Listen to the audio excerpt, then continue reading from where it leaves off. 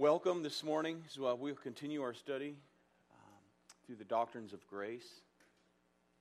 And to begin, let's open with prayer, and then we'll look at today's first point, preceded by a brief review, and that is T, that stands for total depravity. Let's pray. Heavenly Father, we thank you for this beautiful morning. We thank you for this place for which we gather, the church, your bride. The bride of Christ, grateful recipients of your divine grace. We thank you and we praise you and ask for your guidance, Lord, as we work through this doctrine this morning and prepare for worship. In Jesus' name, amen. It's kind of like echoing up here, if there's anything you can do. But as we're doing this, let's go through this. Beloved, a doctrinal study such as the doctrines of grace is oftentimes in our day either adamantly, utterly rejected, scoffed at, or at the least chafed against with cliched, ignorant phrases, phrases that are common but captive really to 200 years of modern American evangelical Christianity. Phrases such as, man has a free will to choose God anytime he wants. Or, whosoever will may come to God. Phrases, none of which are found in the Bible. Faith, for many in our day, is understood not as a gift from God to the sinner, but as a gift to God from the sinner, as man's contribution to God for salvation. That's the way it's looked at today, but that's not biblical theology. That is man-made, man-centered philosophy, and no one philosophizes in a vacuum, but is influenced by the thoughts and ideals of one's predecessors, those who come before us. So by way of brief review, last time we learned that within Europe at the time of the Reformation, there were two groups, two leading schools of theology. One was Augustinianism and the other Semi-Pelagianism. The Reformers at the time of the Reformation were not referred to as Calvinists. They were referred to as Augustinians in honor of St. Augustine, who lived during the time of the 4th century. All agreeing that natural man cannot, of his own mythical, quote-unquote, free will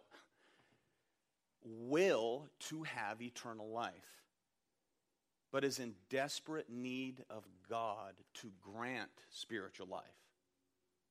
That's what the Augustinians believed. That's what the Reformers, who were the Augustinians, believed. That is where God's sovereign grace produces saving faith, teaching us that grace and faith are organically related as root and fruit. God's grace is the root of a faith that bears fruit of spiritual life. Amen?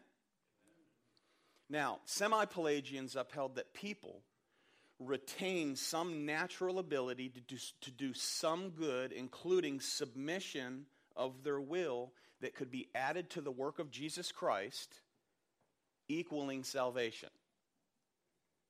They taught that we must somehow be able to contribute, that we are able to respond to the gospel without God having to first deal with the corruption and the deadness of our hearts.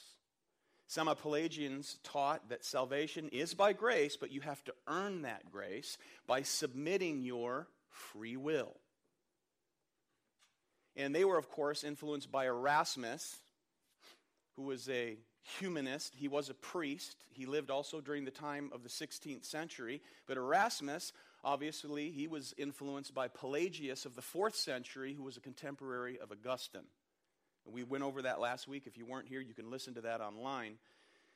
But they referred to themselves as semi-Pelagians during the time of the Reformation because Pelagius in the 4th century was condemned as a heretic. He denied the effect of original sin. He denied original sin and the effect thereof. So by this time, in the 16th century, they referred to themselves as semi-Pelagians, concluding that man is free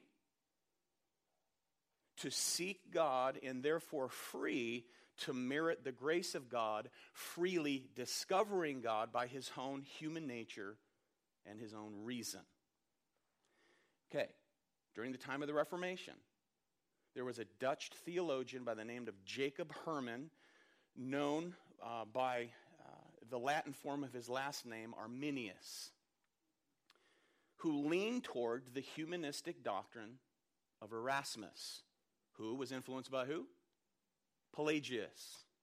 Now, Arminius taught that the fall of man was not absolute, the fall of man was not total, believing that there was enough good in man to stir himself up freely, to free up his will in order to accept Christ unto salvation.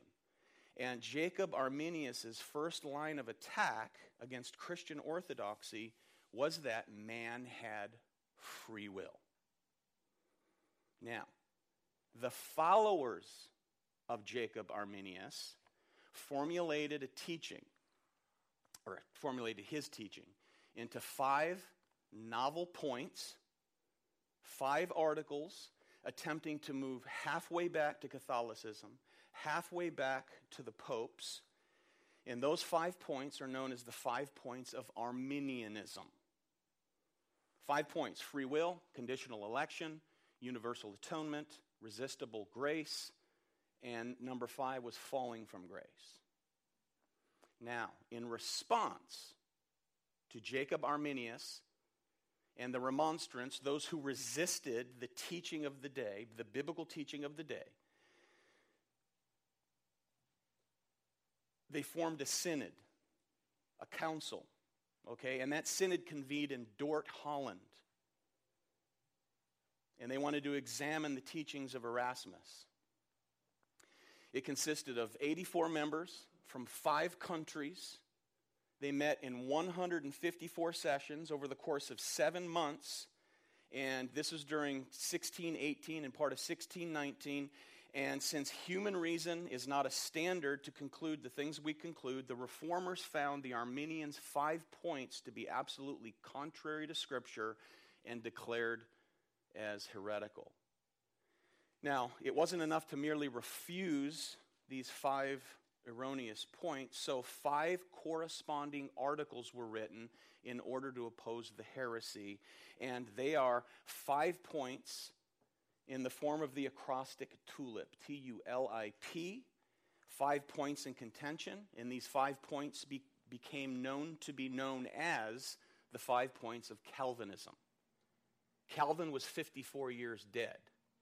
So why did they call it Calvinism? Quite simply, it was in honor of the French theologian John Calvin, who had a very high and proper view of God and his sovereign rule and reign. So TULIP is also known as the 5 points of Calvinism, although you cannot condense Calvinism into 5 points. Amen? Okay, TULIP. T, total depravity. U, unconditional election. L stands for limited atonement. I for irresistible grace. And P, perseverance or the preservation of the saints. So what was labeled as heresy at the Reformation has, over the last 200 years, become the predominant view of modern American evangelical Christianity. Beloved, when we talk about divine sovereign election, is that in the Bible? Yes. Predestination of God's elect, is that in the Bible? Yes. Who were chosen by God before the foundation of the earth, is that in the Bible? Yes, absolutely. Those he would call to himself at a particular time? Yes. It's all in the Bible. And will they be preserved by God unto the end, unto glory, in that no one will snatch them out of my hand, said Jesus? Yes, absolutely. This is known as divine sovereign grace, and it's seen throughout Scripture. And as you go through Scripture, you either accept these truths or you spend the rest of your life resisting them as you turn the very pages of Scripture. That is, that God, by his divine power, beloved, must save us. He must regenerate us. He must call us. He must justify us. He must sanctify us. And therefore, only he can glorify us. We don't play part in that. Once we're saved, do we have the power to obey? Absolutely. Are we called to obey? Absolutely. Are we enabled to obey? Absolutely. Are we able to disobey? Absolutely. But that's because we have the Spirit. There's nothing that we submit to save ourselves. So any and all discussions of divine sovereign election must realize that it is the sole monergistic work of God alone. And when we understand these doctrines, it's based on another doctrine that exposes us as totally, absolutely impotent, spiritually speaking. And that is the doctrine of total depravity. You could also refer to this doctrine as absolute inability. Absolute inability. Look at 1 Corinthians 2:13. I have all these on the screen for you. 1 Corinthians 2:13. The natural person does not accept the Spirit of God, for they are what? Folly to him. He is, notice, not able to understand them. Beloved, regardless of how hard they try, in our natural state, we are not able to understand the things of the Spirit of God. They're ridiculous. We might understand the concept somewhat, but the reality is we do not understand God, nor do we understand his ways. Meaning, quite simply, the natural man is totally incapable of discerning divine truth. It's ridiculous to him. Until that natural man is supernaturally transformed. Now, before we get into this doctrine of total depravity, it's important, because there's a great deal of confusion over that term, not only by Arminians, but ignorant Calvinists as well. It's important that we understand what total depravity is not before we understand what it is. Total depravity does not mean that human beings have no sense of right or wrong. Total depravity does not mean that human beings are void of a conscience. Everybody has a conscience. It does not mean that all human beings are altogether devoid of qualities that are beneficial and or pleasing to society. At least is judged by human standards. And total depravity does not mean utter depravity. That is, that every sinner is as wicked as he or she possibly could be.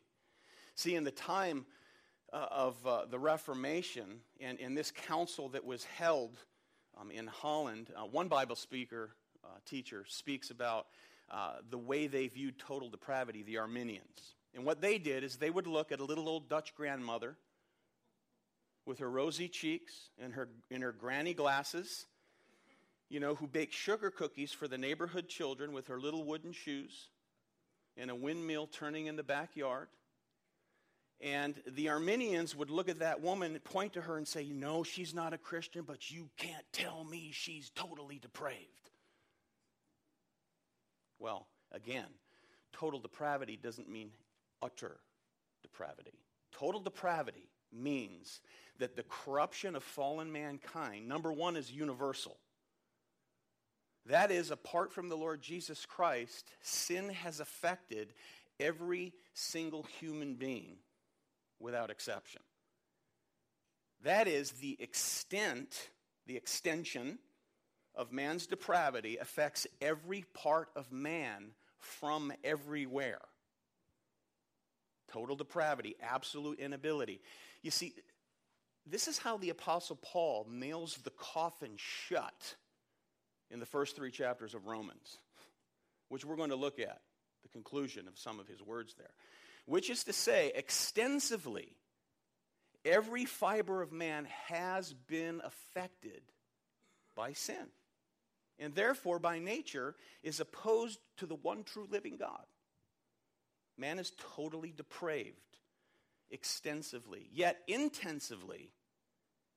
Man is not as bad as he could be due to the fact that God in his grace restrains evil according to his will and his purpose.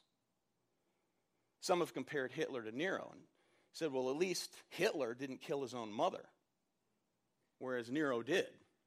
So if you want to talk about intensity or total depravity and with regard to its intense evil or utter depravity, you can compare those two. In that sense, man's not as bad as he possibly could be. However, all men can do, all fallen men and women can do by nature is sin against God. That's the extent of man's free will. The extent of man's free will outside of the Spirit of God is all he can do is sin against God. Now, some will say, wait a minute. I know unbelievers who just do some pretty good, heroic, charitable good deeds. Is that true? Absolutely. Absolutely. They do humanly good. But what their human good cannot provide is favor with God. Their human good cannot in any way please God. They are completely unable, outside of having the Spirit of God, to do any spiritual good. They can do absolutely nothing that pleases God because, as the Bible tells us, in order to please God, everything must be done by faith. For without faith, it's impossible to please God, and to do it by faith, we do it for His glory. An unregenerate person does not and cannot do anything by faith for the glory of God, because faith comes from God, according to the revelation of God, by the Holy Spirit of God, for the glory of the name of the Son of God. Jesus said in Matthew 7, verse 11, "You who are evil know how to give good gifts to your children." In Luke 6:33, he said, "If you do good to those who do good to you, what benefit is that to you? For even sinners do the same." Even fallen man can do good to one another. Even fallen man, in their unregenerate condition, know how to give good gifts to their children. In other words, pagan kindness and goodness, like that shown to Paul, for those of you that were here at Sunday school, the shipwreck, Paul's shipwreck, those pagans did good. But that good cannot, in a salvific sense, in any way satisfy God. And we're talking about salvation here, earning salvation. So while the Bible certainly expresses that reality, we call that common grace, it also declares that all of humanity has been marred by a deeply rooted perversity. Again, every fiber of man is affected by sin. And that is, beloved, a deviation from God's original design that is so far gone. And it has absolutely no recuperative ability, man that is, within himself to recover. Do we agree with this? Totally depraved. Humanity, in the perfect sense, is without sin, as exemplified through the Lord Jesus Christ alone. And, of course, for all redeemed saints when they enter glory. Where we will be not deified, but we will be human in the fullest sense, but not until we're glorified. Because sin is an intruder. Sin is the intruder of humanity, and everyone is a distorted figure of the original. Every single breathing human being is a distorted figure of the original before the fall in the Garden of Eden, which became evil. So, what was abnormal to original humanity has become profoundly natural of all fallen humanity. This is total depravity. When we read Genesis 1, verse 31, what do we read? God saw everything that he made, and indeed it was very what? Good. Including mankind, who they were spiritually alive. It was all good. You get to Genesis 6. The Lord saw that the wickedness of man was great in the earth, and that every intention of the thoughts of his heart was only what? Continually evil. Behold, David said, I was brought forth in iniquity, and in sin did my mother conceive me. Which is to say, in my conception, sin was there. Those little innocent babies. Beautiful, innocent little babies. It does not take long to see the sin nature of a child. Sammer, you just had a beautiful son, a child born unto you, my brother, a little daughter. I'm sorry, daughter. Oh, precious, beautiful baby, amen? You come talk to us in a few months when you see that something. And I was with my grandson yesterday, witnessing firsthand sinful nature. He did not have to be taught how to sin. Amen? They know how. We know how. David says, in conception sin was there, and although man may think his heart may hold some good, Jeremiah tells us otherwise. Jeremiah 17:9. The heart is deceitful above all things and desperately sick. Who can understand it? Jesus said in Matthew 15, a lot of verses for you this morning. Matthew 15:19. Because I want you to know these, or at least jot them down, to show you that this myth of human free will to accept God anytime you want is unbiblical. The human will must be invaded by the Spirit of God that changes your want to. And when the Holy Spirit invades your life and causes you to be born again, your want to changes. Your wanting to run from God changes in wanting to run to Him. But not without the initiating work of God the Holy Spirit. You do not want to. Matthew 15:19.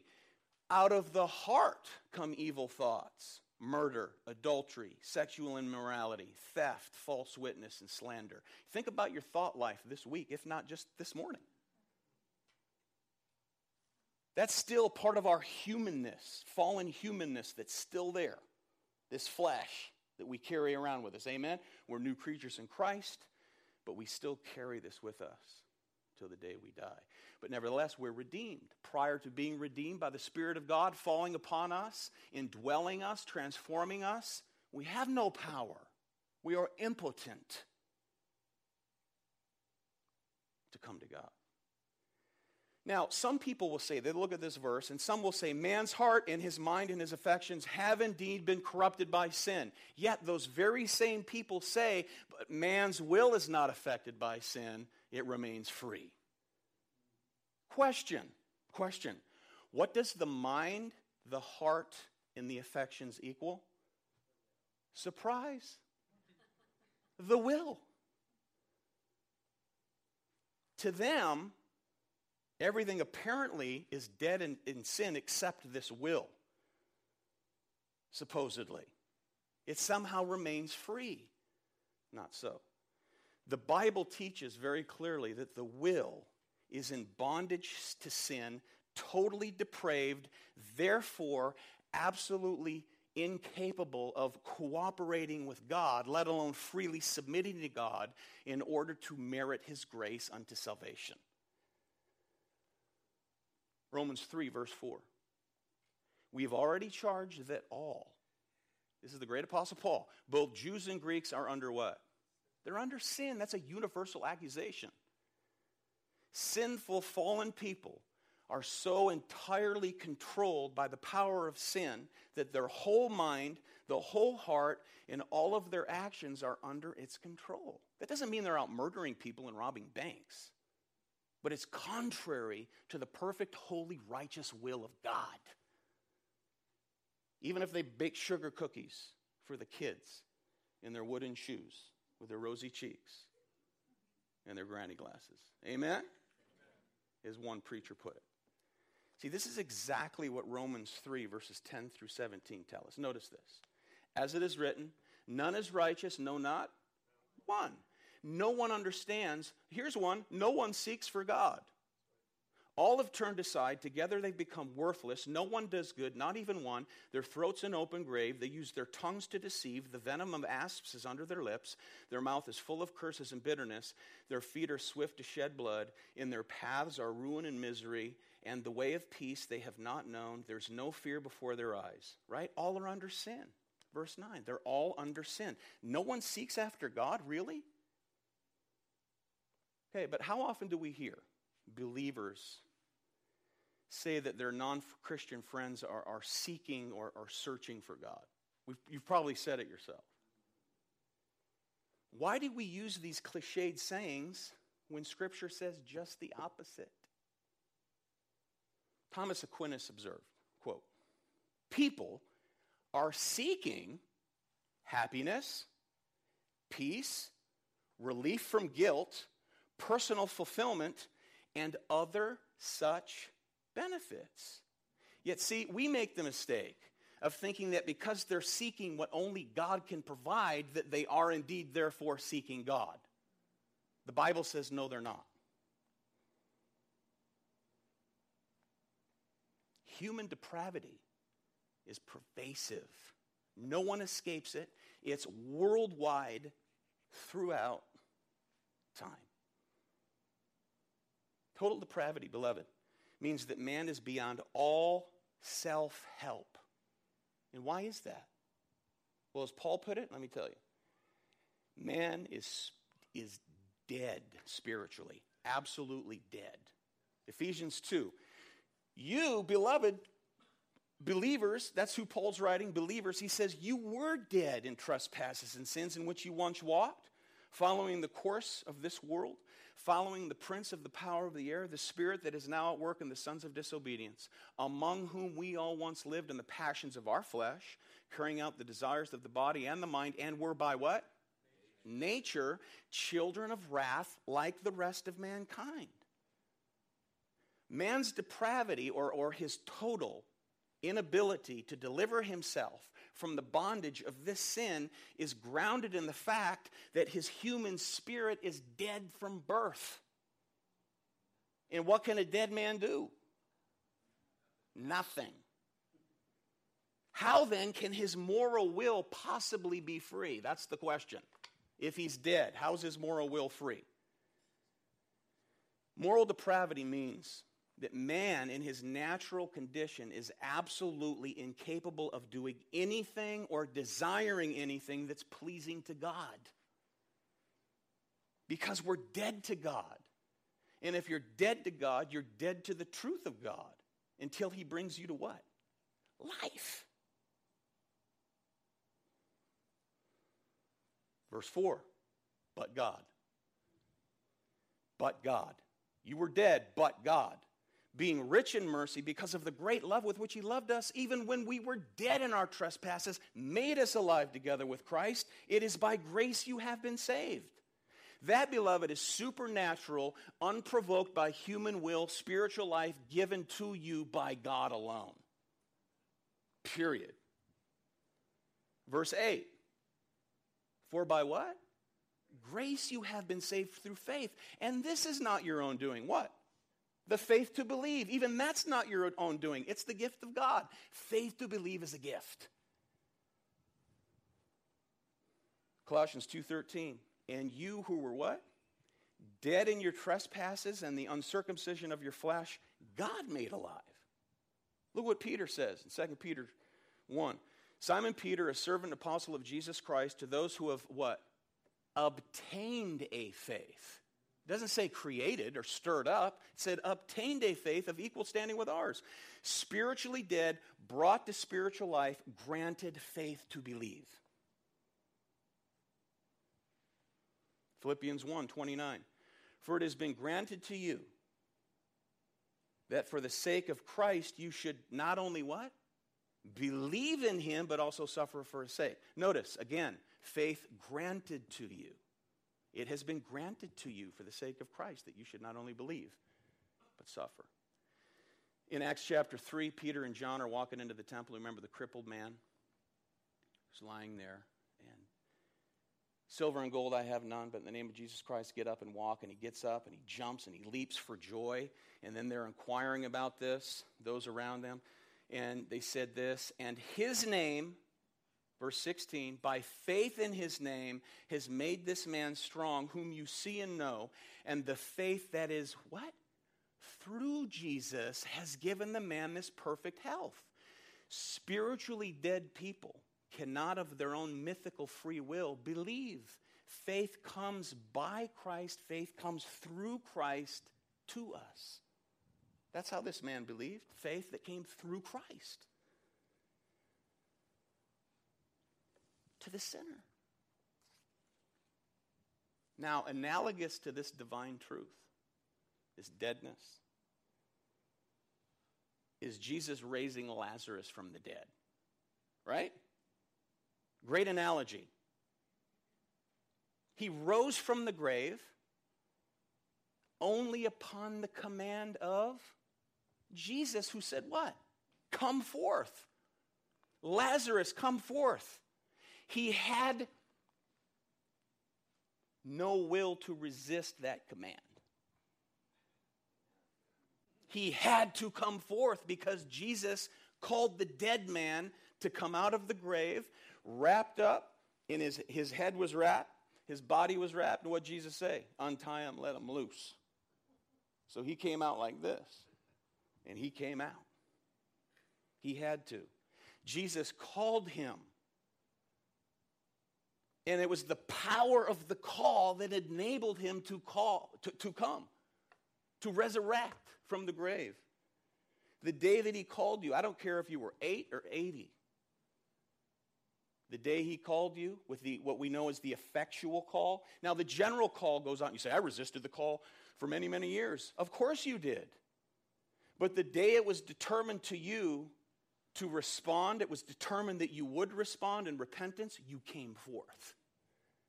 And who determined that time? You or God? God. And you had to come out of the grave. The gospel commands dead men to rise, to believe, to repent, and to walk. That is, beloved, to do the impossible. But all those called and empowered by God who are given to the Son from the Father, guess what? They will come. What did Jesus say? In John 6, verse 37, all that the Father what? Gives me, they will come to me. And whoever comes to me, I'll never cast out. Why won't he cast them out? Because they came to him. Why did they come to him? Because the Father gave them to the Son. Same chapter, verse 44. No one, what? Can come to me unless the Father who sent me draws him. No one what? No one can. Unless. Hard teaching? Maybe. For some. But it's no less true. Hard in that people don't want to accept it. Verse 63. Same chapter. It is the Spirit who gives life. What does the flesh profit? Nothing. Verse 65, Jesus says basically, look, in case you didn't get it the first time, let me tell you again. Same group of people, by the way. This is why I told you that no one can come to me unless it is granted him by the Father. Now, we either accept this or we reject it. We don't say, yeah, but there's some other verses that talk about free will. No, there's not. You're reading those texts wrong. We're going to get to those over the weeks. When people claim that fallen, sinful man has a free will, we have to ask, free from what? Free to what? Is it free from death? Is it free from sin? Is it free from a sinful nature? free to be sinless if it freely desires to be sinless? No. If an individual decides he wants to fly this afternoon, in his free will, can he walk up the stairs of a 20 or take an elevator freely with his free will up to the rooftop? Can he freely do that in his will? You bet. You bet. He can walk up, ride up, and jump off, but it will soon be discovered that his free will wasn't truly free. His free will, this supposed free will, was subject to a greater law called gravity that prohibited him from soaring like an eagle. Witness. And it brings him down. The law of sin and death, due to original sin, prohibits anyone from freely, willfully wanting to come to Christ anytime they want. And again, the only way they'll will to come to Christ is if the Holy Spirit comes to change your what? Your will, which is subject to your nature, which is what? Dead in transgressions and sins. Again, friends, the Bible never uses the phrase free will. Francis Schaeffer, you know who he is? He said this: free will has become a slogan that is meaningless. People wave it like a flag. When others see it, they stop and ask, hey, what does this mean? And they answer, we don't know, but we're all for it.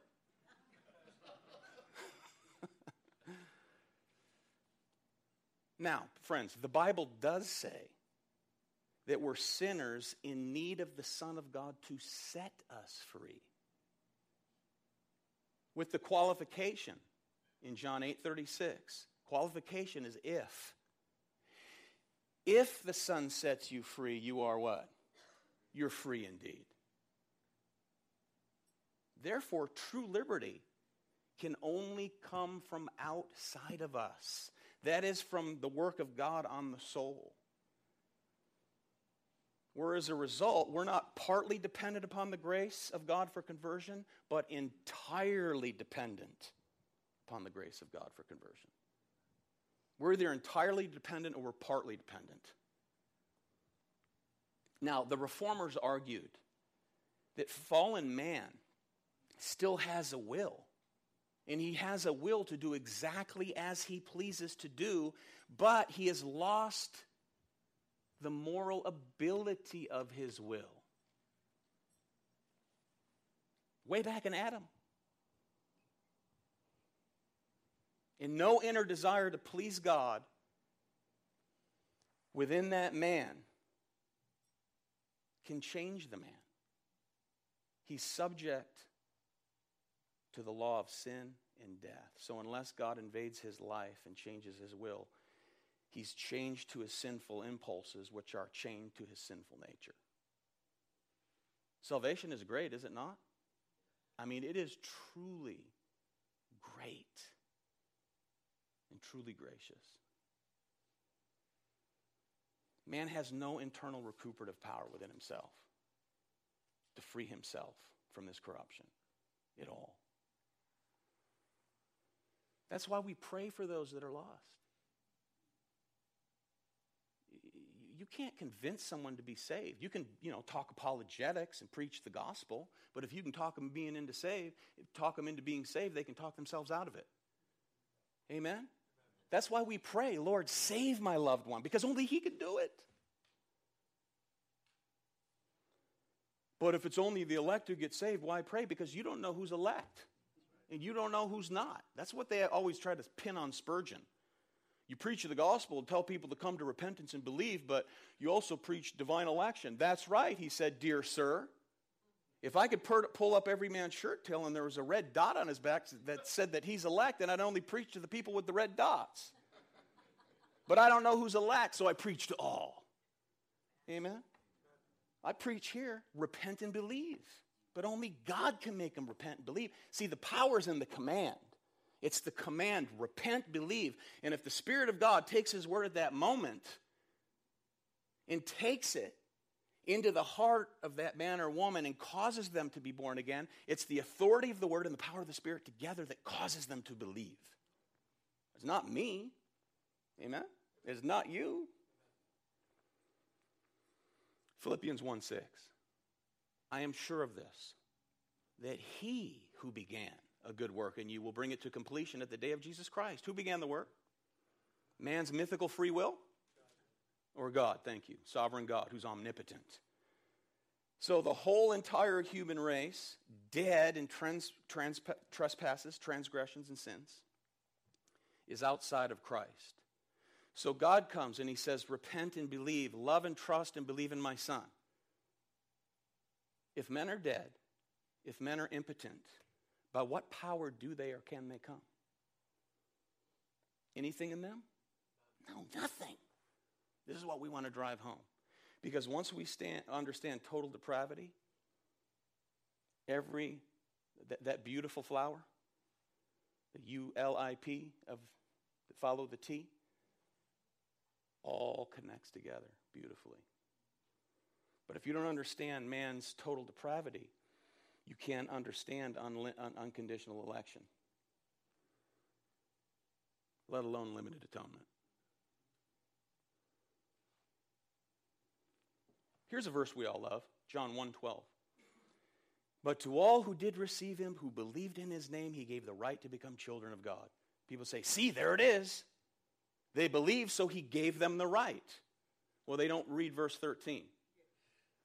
Who were born not of blood, nor of the will of the flesh, nor of the will of man, but they were born of God.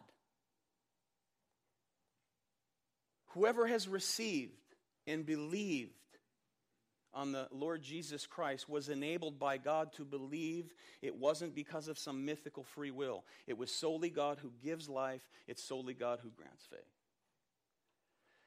John 5:21. For as the Father raises the dead and gives them life, so also the Son gives life to whom he will. Whose will is free? God's will alone is free.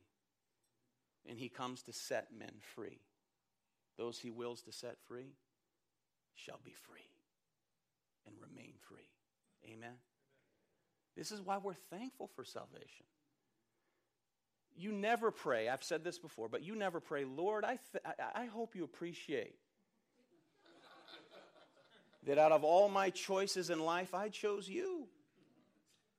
Out of all these other gods, I chose you, Jesus. I hope you appreciate me. Do you pray like that? No.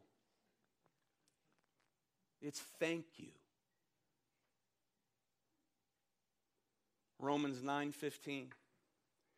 I will have mercy on whom I have mercy. I will have compassion on whom I have compassion. So then it depends what? Not on human will. What? Just in case. It depends not, the scripture says, on human will or exertion, but on God alone who has mercy.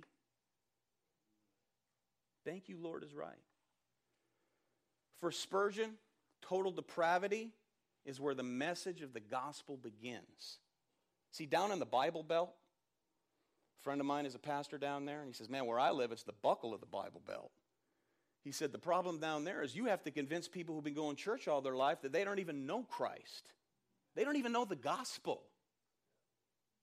And you have to convince them that they're totally depraved so that you can begin to preach the gospel. So Spurgeon said, this is where the gospel begins. Quote, if God requires of the sinner dead in sin that he should take the first step, then he requires just that which renders salvation as impossible under the gospel as it was under the law, since man is as unable to believe as he is to obey. End quote. Man is helpless unless God invades his or her life.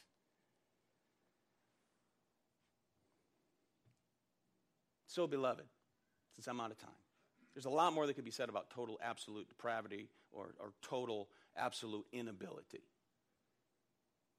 When we see that man truly is, as Scripture says, totally incapable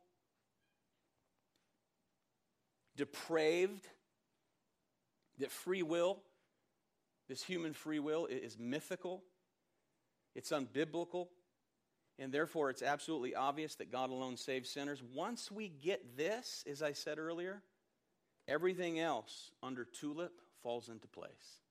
When you realize you're totally depraved and incapable, then he must have elected you, as the scripture says, before the foundation of the earth. Conditioned upon what? His grace alone. Not conditional election, which we'll look at next week, which the Arminians teach a wrong view of the word foreknowledge. They say that God foreknows by looking down the chasm of time, and he says, oh, Mark's going to choose me in 1977. So therefore, based on Mark choosing me, I therefore elect Mark. To foreknown means to place one's love upon. That's what it means to foreknow. Not to look down the chasm of time and see what you're going to do. Because then election is determined by what? Man what? Wills. And not God. Amen? There's total depravity. Lord, we do thank you for your grace. The gift, the gracious gift of salvation. And Lord, for any brothers and sisters here who might be struggling with this, Lord, may you bless them. Lord, comfort their hearts. Help us all to see, Lord, the depth of divine truth, eternal security, and the price that was paid to redeem your sheep, those who you call by name, and those you call by name, you said, Lord Jesus, that they will come. So we thank you and we praise you. In Jesus' name, amen.